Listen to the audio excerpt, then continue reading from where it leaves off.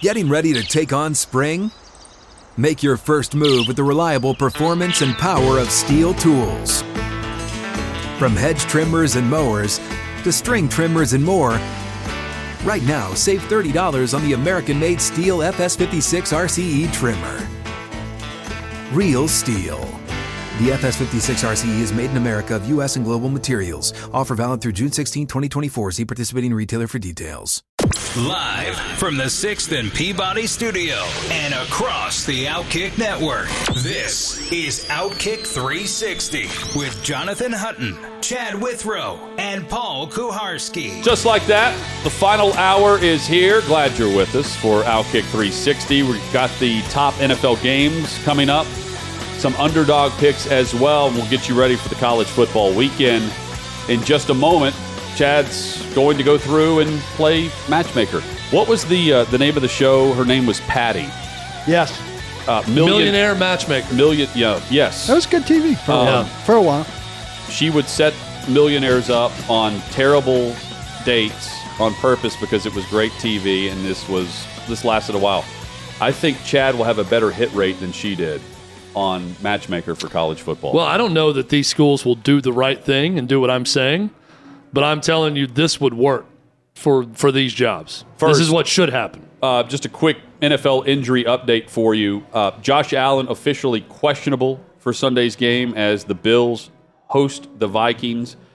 Jeffrey Simmons, if it's not Aaron Donald, and it is, right beneath Aaron Donald is Jeffrey Simmons. He's been ruled out with an ankle issue that he has been playing through for the last 2 weeks, and he re-aggravated this, Paul, last week in Kansas City on Sunday night. And now he's been in a boot, which you told us about yesterday, and today Vrabel said he's not playing against Denver.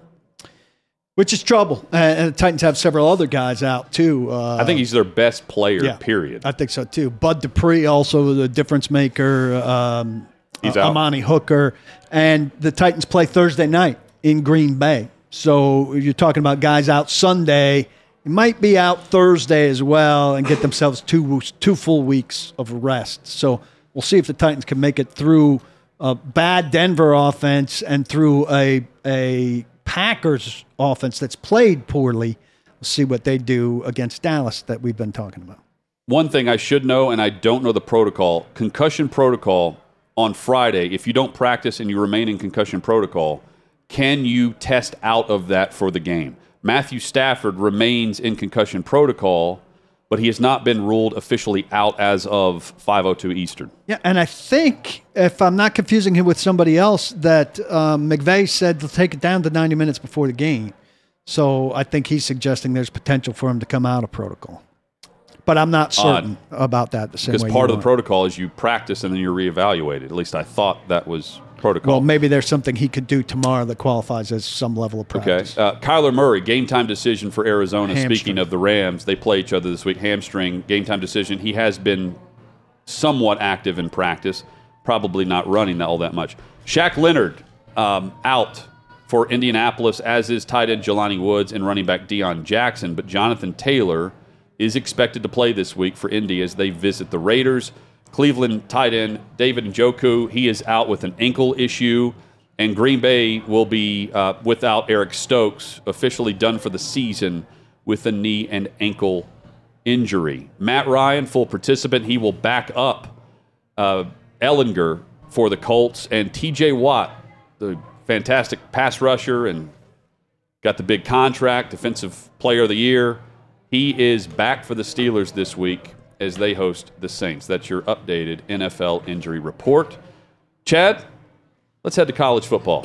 We've got some openings, and it is time for Withrow's matchmaking ability for the openings across the college landscape. It's not millionaire matchmaker, but it's a millionaire, or soon to be a millionaire, maybe already a millionaire and going to make more millions to coach at a different job. So what I did, I went through the 6 available Power 5 jobs, and I said, this is what should happen. I'm not predicting what's going to happen. I'm giving you what I think is a somewhat realistic viewpoint of who a program could hire and who should be the match for that job, based on situation, based on the coach. Let's start with Auburn. Do we agree that Auburn is the best job available? Yes. Nebraska, Wisconsin, either one or the other, number 2. It's Auburn. Yeah. After that, Auburn number 1 in the SEC. I agree. Don't overthink it. It's Lane Kiffin. Lane Kiffin, I believe, is not completely settled at Ole Miss and has not been since he's been there. I agree. Lane Kiffin is someone who has some wanderlust. Auburn makes a ton of sense for him. Head-to-head in-state with Nick Saban, I think he would relish that opportunity. The resources are better. The championship lineage is far better. NIL programs. NIL's better. Last 4 coaches that have coached at Auburn either won a national title, played for a national title, or went undefeated in a season. You can't say that at Ole Miss. You can do that at Auburn. Not to say he can't be uber successful at Ole Miss, but guys, I feel like we're The last witnessing. 4 coaches? We're witnessing, yes. Well, not Harsin. Sorry, before Harsin. So Gus Malzahn went to the national championship game. Gene Chizik won a national title. Tommy Tuberville went undefeated in 2004. Terry Bowden went undefeated in 1998. So 4 coaches You before can win Harsin. there. But so the only issue I have. But and would you agree with this on Ole Miss? I think Kiffin is at his ceiling. 10-2 season a year ago, probably At Ole another Miss, 10-2 yes. season now. Yes. It's a program that's never played in the SEC championship game. So they could do it this year. Not if LSU wins. That's Yeah. fair. They could. The only issue and I am all aboard the Lane train. You guys know this. He's going to have wanderlust no matter where he is. So if you're Auburn, are you willing to revive the program, which he will do, and bring hear the energy, rumors. and then 2.5 years later, just have to play ball? You probably have to play ball with anybody you hire, but I think this is like an annual thing where there's a tease going on, and you have to figure out whether or not he is Gundy this year or if he is Lincoln Riley this year. And I think Ole Miss knows he's Lincoln Riley every year. Where does he come down with that at Auburn? Right? Like that's my only issue if I'm the new AD there trying to determine whether or not Lane Kiffin is perfect. I think Thing he's is, perfect now. percentage Is he of perfect jobs 5 years from now? Percentage of jobs that are better shrinks, and percentage of those jobs that are better that would want Lane Kiffin shrinks. If you're gonna- it's less likely to leave. And Chad, here's the other thing I'm thinking of as I'm reading through this last night. If I'm hiring, I mean, most of these schools don't care if you're paying a guy to fail. So I don't disagree with Kiffin being that guy to pay because it's boom or bust, and he's already told us and shown us this year he can reload He can boom. coaches and players. So we had Tom Luganbill on earlier this week, and he had the line that there's too many cooks in the kitchen at Auburn with the boosters, with influence and everything else. That's a problem. Lane Kiffin's one of the rare guys who can cut through that because I don't think he'll care. So he's not going to listen to it. It's not going to bother him. Those same boosters signed off on the Harsin hire. I don't think they did. There's not too many cooks in the kitchen. I think that there was a divided. The problem was there was a group of boosters who wanted to hire Kevin Steele as an interim coach to bridge the gap to see how he could do. They loved him until they could get it together and hire who they wanted. Those same boosters, a season later when Alabama had the comeback and they lost, that started to drudge up the stuff with the affair and everything else to try to get him out. That's the problem. There was a divided booster group. No matter what, they're going to want to have their hand in things. And so they settled. Yeah. Well, the AD said he's staying after the investigation. Then he ends up out either way, and the AD's out. But I think Lane Kiffin can cut through that. Anyway, Lane Kiffin for Auburn. Wisconsin. Just remove the interim tag from Jim Leonhard. If you don't. Do not overthink this. If you don't. Wisconsin last overthought a coaching hire when they brought in Gary Anderson from Utah State, an outsider. You know how that worked out? Great. The dude left for Oregon State on his own accord because he was so out of fit with Wisconsin in Madison. Keep it in the family. Barry Alvarez, I don't want to get biblical on everyone, but this is the truth. Barry Alvarez begot Brett Bielema. Brett Bielema begat who? Gary Anderson, who left for Oregon State. Then they got back to it. He begat Paul Christ, who played at Wisconsin, who's from Madison. Paul Christ shall begat Jim Leonhard, former Wisconsin safety, 12-year NFL vet. It makes too much sense. And guys, they're 3-1 since he took over. If they beat Iowa this weekend on the road, they've got the inside track for the Big Ten West. Identical records for Iowa and Wisconsin right now, and Chad has closed the chapter of Deuteronomy. Yes. Yeah. Next, we will read Paul's letter to the Corinthians. I like a nice letter. That's next week's column. Yeah. A lot of letters being written to Nebraska's AD right now, to Trev Alvarez, about what they should do. There's some sentiment that Mickey Joseph could get the job. I don't see it. They've not been good. They were bad under Scott Frost. They've been bad under Mickey Joseph. I'm telling you. There are people that think he's going to get the job. What a campaign. I don't see it. I think those are Nebraska fans who have resigned themselves to believing they can't hire an outside candidate because Scott Frost didn't work out. Let me give you a name that I think you can hire if you really go all in. Mark Stoops at Kentucky. This is the one that most people have chimed back in and said, keep dreaming. He is not leaving Kentucky for Nebraska. If you believe that, you believe he's not bothered by John Calipari rightfully telling him and the world it's a basketball school. His response would say otherwise. He hates that. You know what else he hates? What he's brought up 3 times now. The lack of NIL. He is saying we are falling behind in the SEC because we don't have an NIL. He said it again, and then Mitch Barnhart comes, we've been working with NIL, and we got whatever. Too little, too late. Mark Stoops wants to be at a place where he is the priority, where the football program is the priority. You want to know a place that you don't have to ask any questions about whether or not it's a school for another program? It's Nebraska. So this could happen. He's also at a program where, with one win, his contract automatically gets a 1-year extension this week by beating Vandy, even though this season, based on the standard that they have reached, is a failure. Correct? Yeah. Coming off the 10-win, picked second. Now for Vandy, they're trying to look at win number 7, and they're bowl eligible. But at some point, the expectations rise.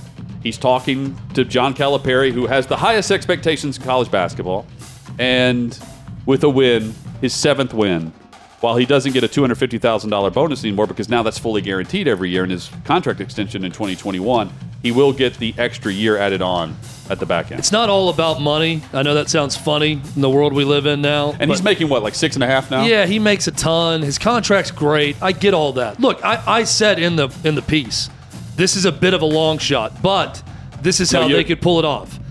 It's a style, too. I think Mark Stoops, I am reading between the lines here. The way he talks about the job, how fired up he gets about John Calipari saying it's a basketball. It is a basketball school. It is. There's no doubt about it. But how fired up he gets about that in NIL, I think that Mark Stoops believes he is tapped out at Kentucky. I think the ceiling has been established, too. Absolutely. 2 10-win seasons. He's saying, I'm not going any higher here. Why not restart the clock and try to rebuild one of the top 10 winningest programs in the history of college football? Oh, by the way, in a division, I know USC, UCLA are joining. This could change the divisions. In a division that's imminently winnable if you were Nebraska. Do you think the SEC East is imminently winnable for Kentucky ever? No. It sounds like a loser mentality, but it's only a difficult job if Stoops makes it a difficult job there. Nebraska or Kentucky? Yeah, Kentucky. He can make $7 million a year. He gets a year tacked onto his Finishing contract third. for winning 7 games, Again, which he's always done. I'm telling you, this is a compliment to Mark Stoops. I don't think he's someone that's okay winning 7 a year and making a ton of money. He wants to win a title. He's made it difficult by challenging Calipari, though. To Brian Kelly's credit, he could have stayed at Notre Dame for his life and made a ton of money and never won a national title. And he told the world, I'm winning a national title at LSU. And he left for a new challenge. I think Mark Stoops is made of the same stuff. You have some other big names here. Georgia Tech. Don't laugh, either one of you. Or laugh if that's your reaction. Coach Prime, Deion Sanders. Georgia Tech has never had a black head coach. I'm not one to put racial identity into the parameters of a hire, but damn it, that makes no sense in Atlanta. It really doesn't at that program. Deion Sanders would bring a sizzle to Georgia Tech football that has not been there since they won a national title in 1990. They need that badly. He can recruit. He got a 5-star prospect to decommit from Florida State, his alma mater, to go to Jackson State. That's not even FBS. He can recruit the Atlanta area. He could recruit the Atlanta surrounding suburbs. I think Deion Sanders could work at Georgia Tech, and it would give them a much-needed shot in the arm. I'm kind of on the why not on this. At this point, I wouldn't want to have to listen to him with the ACC level platform. Crazy stuff he might say. It's nonsense. You're all. I mean, if even without college football, you listen. He's all over the place. He was on 60 Minutes. They did a 60 Minutes profile. He has a national insurance commercial. No, I know, but especially in that city, it'll grow from where he is. It's only going to get bigger. Now, and he's going to say ridiculous nonsense. Do I overrate my youth in watching Deion Sanders play center field for the Braves and steal bases and watch him play defensive back for the Falcons and say, man, he means a lot to the city of Atlanta? Probably, but I don't think it really matters because even with the youth of America today, because of what he's done at Jackson State, because of his big personality, they know who Deion Sanders is. Well, they know Coach Prime. That Aflac commercial helps the youth of America know who he is. So Georgia Tech, hire Deion Sanders. It makes a ton of sense for them. Arizona State's a tough spot because they're not very good right now. They're 3-6, but they get rid of Herm Edwards, and you've got this weird situation of NCAA investigation on top of reports that the current staff was basically sabotaging Herm Edwards to get him fired. So whoever inherits that job, this is a 3 to 5 year rebuild. You got to look at it that way. It's not going to be turned around in 2 years. You got to have someone that's there for the long haul. Go get an alum. Go get someone young. Go get someone that understands the current college football landscape. That someone is Kenny Dillingham, 32-year-old offensive coordinator at Oregon. Dillingham has an interesting story. Played high school football at Chaparral High School in Scottsdale, Arizona. Tore his ACL his senior year of high school. Became a coach as a 17-year-old for his high school team. Helped out the offensive coordinator. The dude was calling plays and elevated to OC at this high school at 21 while attending classes at Arizona State. Did not play college football after the injury. Is an Arizona State grad. He was at Memphis. He was at Florida State. He's been different places. Now at Oregon. 1 year there under Dan Lanning. I think this is the big swing of maybe we get our Lincoln Riley type at a very young age if you're Arizona State. Who will swaddle this man-child? Maybe they can bring Herm Edwards back to swaddle him. He's a very young-looking dude, too. Like, he's a young 32. Young 32. When you see him. Not a big guy. Finally. I mean, it's interesting conceptually. I like when you go outside the box.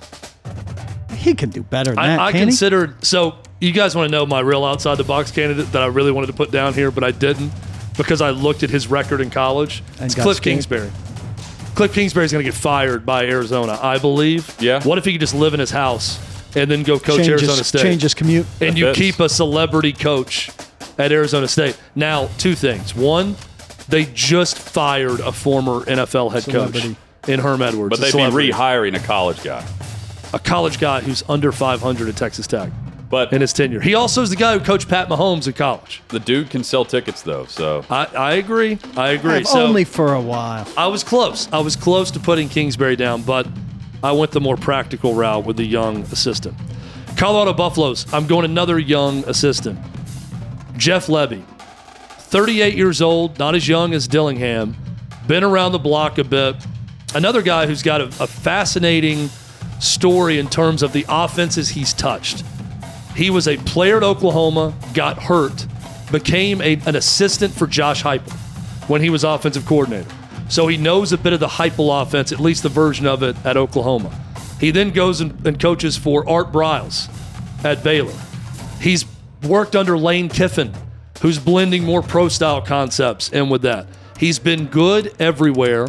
Paul, you asked me the question, can he not hold out for a better gig? And who's replacing Kiffin when you put Kiffin at Auburn? That's exactly what I said. If my dominoes fall into place, if I'm Ole Miss, I'm bringing unavailable. Jeff Lebby back to be the head coach after he was offensive coordinator the last 2 years under Kiffin before that. But look, if you can't sit around. If you want to be a head coach, that's the ultimate goal. Lebby's an Oklahoma guy. Brent Venables has not been great in year one. You can't rely on you being elevated as head coach if you are an assistant for a failed head coach. So if you don't sit around Your and wait to resume's be the guy not building. that's going to take over for him. So I would take the Colorado job. I like the list. I like the ambition. I would wait. I wouldn't take the Colorado job. I would mean, wait. I think that's a tough place to bolster your case. Colorado for your should next not job. be this bad. He needs to play this like Josh McDaniels has played this, except Lebby will be better. Yeah, but He Josh needs to McDaniels played be it too long. Very picky. Colorado should not be this bad of a job.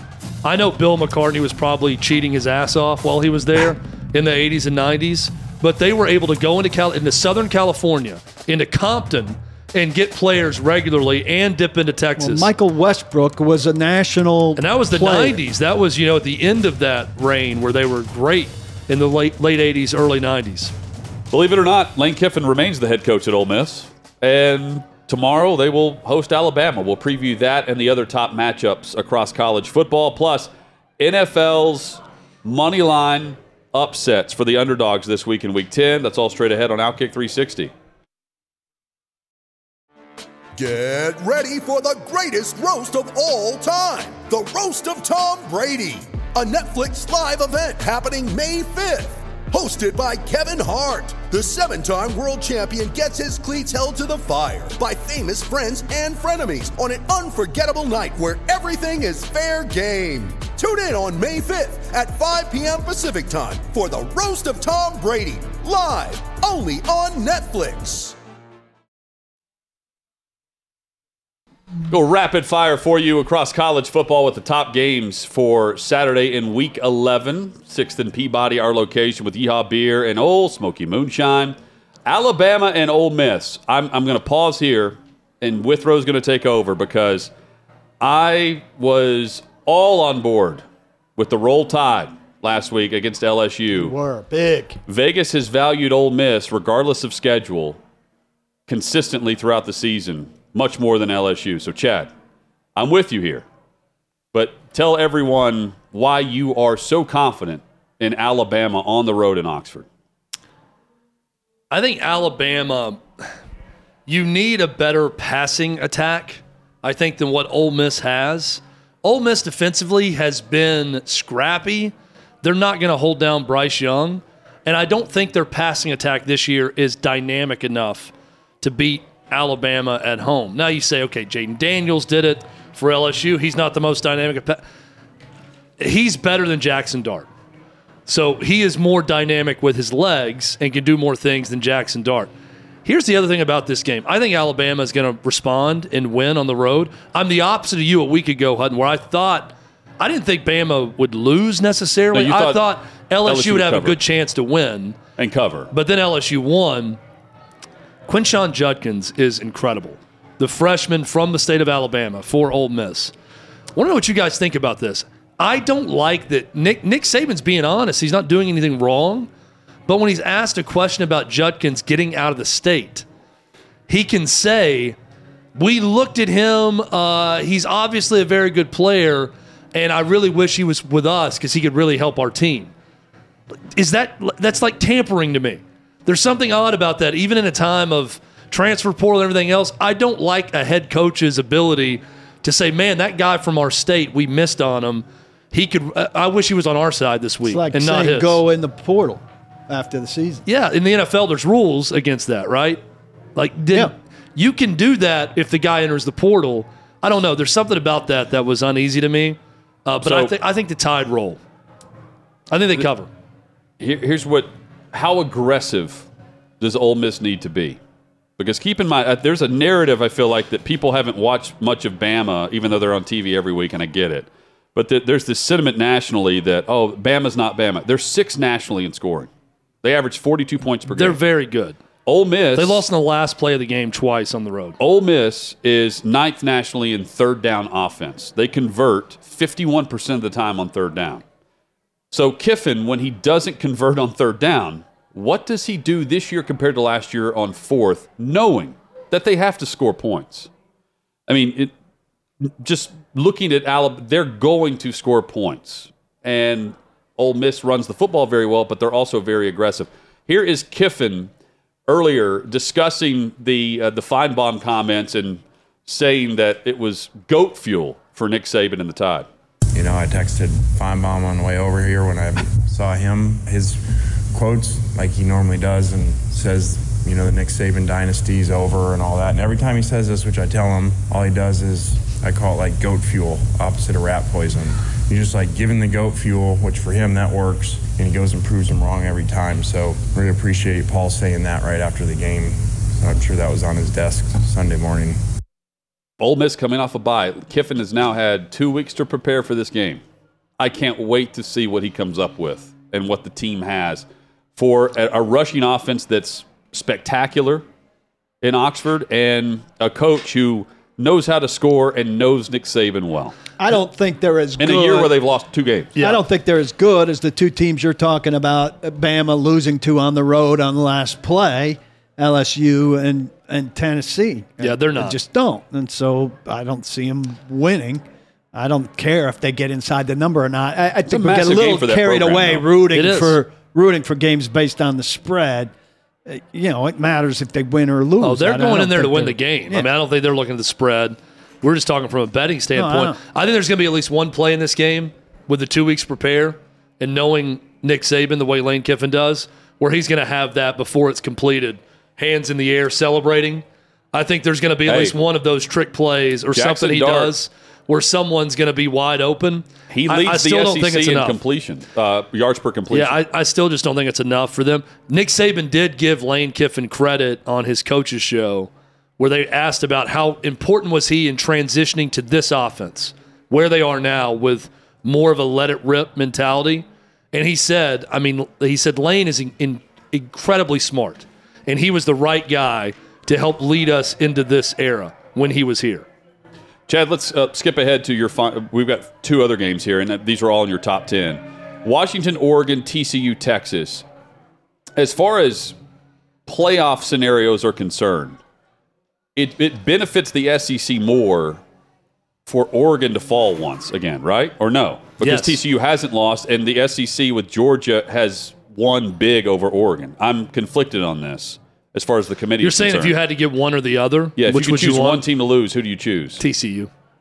Because with TCU unbeaten, though, I still think Tennessee has a path there. But here's the thing. So TCU eliminates – here's the way I would view it. The fear is Oregon jumps Tennessee in the last week, But right? here's the way I would view it. It's not just Oregon, though. So if I'm picking either or, if you're a Tennessee fan or LSU or whoever, and you're wanting to get in the back of the college football playoff, who are you rooting against?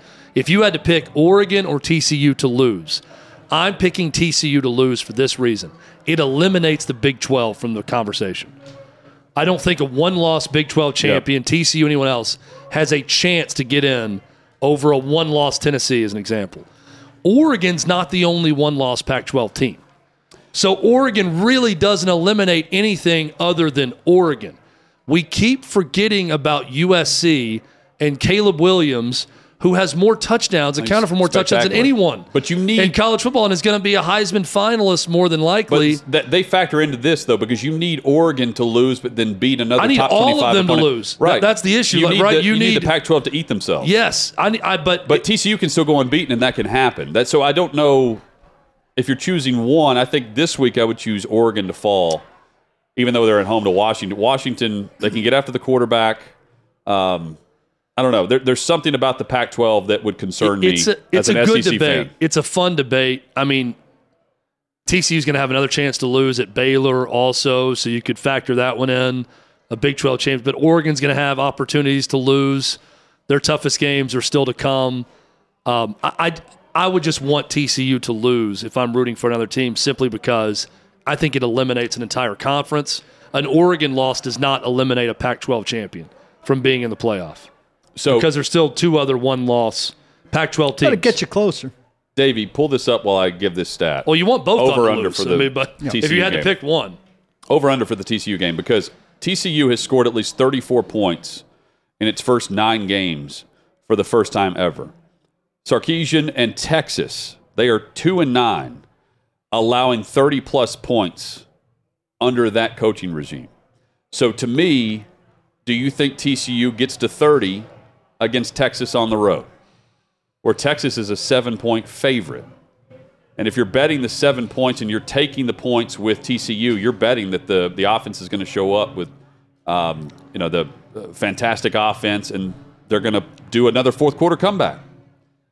I know, Chad, you think they fall this week. TCU, though, is just resilient.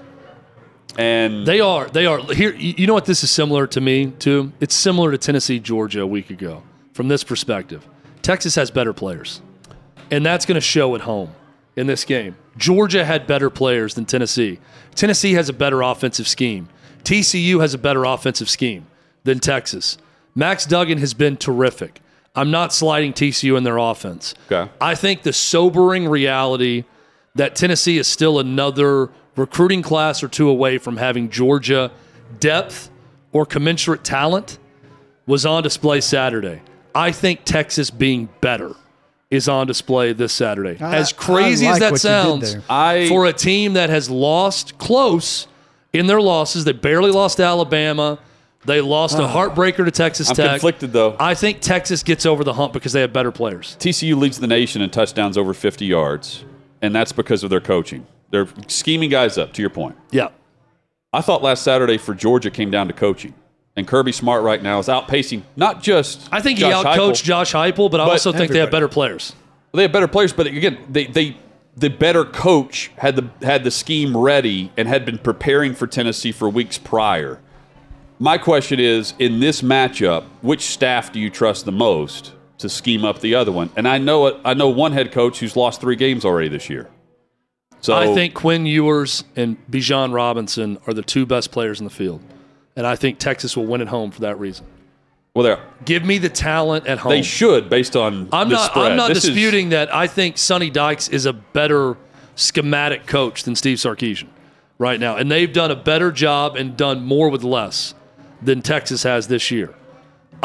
My feeling is talent wins in this game. And I think Texas has more talent. You make a very logical argument, and you could sit and look at that and look at that and look at that, and it just doesn't make sense that 4 is a dog to that degree. Well, so we use the Tennessee-Georgia comparison, right. Paul. Here's another example. Missouri will do exactly what Georgia did a week ago to Tennessee. They've watched the film. They're going to attempt the same things. Are they good They enough? can't pull it off because they don't have the guys on the outside to go man-to-man on Hyatt, Tillman, McCoy, and have success. So it's not going to work. They don't have the interior defensive line. They're good. They're solid there. They're not Georgia. Can they ugly it up enough? Tennessee with for equal Tennessee or not less to look talent. great? Missouri's less talented than Tennessee. Equal or less talent, they roll. But when you get up against someone who can we're going to keep it simple. We're going to make you earn it, and we're going to get up. We're going to jam you at the line of scrimmage on the outside. If you can do that, great. You're going to win. Georgia may be the only team that can do that. I think Texas is a team that can affect TCU with their talent. By the way, we'll find out. UCF and Tulane also on our screen right now. And for our radio listeners, just keep in mind that the New Year's 6 bowl implications are on the line here. So, a good matchup there as well at 3:30 p.m. Willie Fritz at Tulane is 62 years old. I feel like I've heard about this guy for a long time. I didn't know he was 62 because I was looking through possible matches. And I love him as a coach, and I looked at him like he's 62. So I didn't put him in another job for that reason. And keep in mind, like a 12-game playoff, this game matters because Tulane, while they're 17th, is in it. They're in at 12. So you've got the highest ranked years from now. This group is of a 5 team is massive game. automatically in, which I like. I think that's a good thing. Yeah, I do too. Years from now, I hope it's sooner rather than later. The winner of this game technically would be headed to Knoxville, right? 12-5. Yep. Yeah. As it stands. Right, yeah. I'd love to watch that game. You'd like that draw. Yeah, We will. I'm good with that. We will watch that game. Same reason I like Texas over TCU this week. I think I'd like that matchup for Tennessee. Guys, you ready for my All due respect to Yes, Tulane. give us some games here and let us NFL upsets? evaluate you. Straight money line Straight here. cash, This is not homie. a parlay. Oh, here we go. Straight money line. Chad plays it as a Oh, parlay, I'm going to but play it that's as a not parlay. intended as a I parlay. need a big winner this weekend to get back on board. I'm taking the Steelers over the Saints. Chad's going to hate that because he's already mentioned he thinks the Saints are winning this game. At some point, though, Kenny Pickett is going to have a game where he comes to life. And the Steelers are coming off the bye week. This is Matt Canada's last real stand. He was not fired over the bye week as OC. So here we go. And the Saints are not like they allowed 4 sacks to Baltimore on Monday night. TJ Watt makes his return. To me, off the extra week, I'm taking Tomlin over Dennis Allen, who has lost 34 of his first 45 games of being a head coach in the National Football League.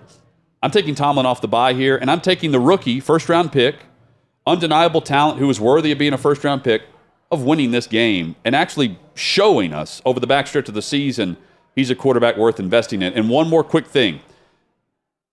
Watch for a guy you've never heard of making a show for Pittsburgh. Jaylen Warren. Third down back. He's been better than Najee Harris. Tomlin has openly said that he's deserving of more touches and more carries. And here he is as an undrafted rookie against the Saints' 19th ranked run defense. Pick him up in fantasy if you don't have him. I'm taking the Steelers outright. I think TJ Watt can give a real bolt of energy to the Steelers here, and going against Andy Dalton, Chad, maybe follow me here. Let's go. Break knock some balls loose. I took all three, all separate bets. Okay. I did not go with a parlay this time. I took all three on separate bets. I think, these two teams are bad enough. It might be a compelling game. Well, the Seahawks won for us last week. You picked the Seahawks as an outright winner, as an underdog. I'm going to tell you why, because ESPN would tell you that the Bucs have a 77% chance of winning in Germany. But first, the Cardinals over the Rams. The Rams currently 32nd in yards per play this season. If you don't know how many teams are in the league, the Rams are dead last in yards per play this season, and Matthew Stafford is in concussion protocol, and they're still favored in this game. And I can't figure out why. I understand Arizona's offensive line. Kyler Murray's hamstring is part of it. Matthew Stafford's missing, and they're 32nd with him starting in yards per play this season. And their offensive line for Arizona, I get it. This is the 7th different starting lineup on their offensive line as we head into Week 10.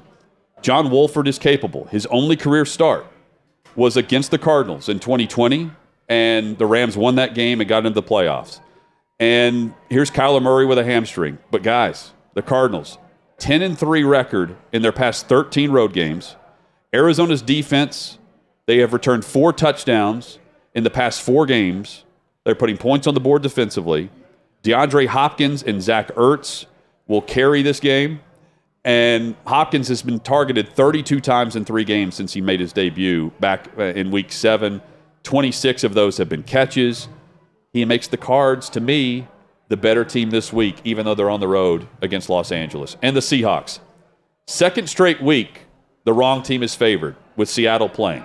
I took them last week against Arizona. I'm taking them this week against Tampa Bay. Brady becomes the first quarterback to start NFL regular season games in 3 countries outside of the United States. And I'm betting he actually loses his first in this game abroad. The Bucs, mediocre offensive line. The Seahawks are 4th in the NFL with 27 sacks. Geno Smith, multiple touchdown passes in 7 games this season. That leads the league. Tampa's defense has not forced a turnover in 5 consecutive games now. This should be a solid game. Mike Evans has owned the Seattle secondary while he's been with the Bucs, but Brady, and Brady also challenged his team's effort right before they boarded a flight to Munich. I'm just taking the better team. I know the better team is Seattle. England has generally gotten crappy games, and Germany gets 1 game, and that's Brady. A pretty good debut game. I mean, you get Brady and one of the better stories in the league. But I saw last night, and I added it today. Last night, ESPN's whatever index they use says that Tampa has a 77% chance of winning. I don't get that. Chad, explain that. I can't explain it, but every time you say explain it. wrong team favored, I'm probably the only one, and maybe there's just if I can reach one listener or viewer with this line, this quote from a movie, then I've done my job. But in Walk Hard, the Dewey Cox story, Yes. when the dad that's playing the part of Johnny Cash's dad from Walk the Line, Yes. and his brother dies in the whole movie, when he sees the son that's alive, he just says, "Wrong kid died," to the son's face Wrong that team didn't die in favored. the accident. Every time I hear "wrong team favored," I just think of that guy saying, "Wrong kid died." The Bucs have lost 5 of their last 7 games. They're bad. The Seahawks are rolling. Put your money with Seattle here as the underdog for the second consecutive I like week. it. Wrong kid died. Steelers, Cardinals, Seahawks. Outkick.com/bet is where you can go. Outkick.com/bet. Coming up, we will give some thoughts going into the weekend, tell you about a good game you can watch tonight as well. This is Outkick 360. You ready? Showtime. On May 3rd, summer starts with The Fall Guy. Let's do it later. Let's drink a spicy margarita. Make some bad decisions. Yes. Audiences are falling in love with the most entertaining film of the year. Fall Guy. Fall Guy? Fall guy. That's what the poster said. See Ryan Gosling and Emily Blunt in the movie critics say exists to make you happy. Trying to make it out? Nope. Because I don't either. It's not what I'm into right now. What are you into? Talking. Yeah. The Fall Guy. Only in theaters May 3rd. Rated PG-13.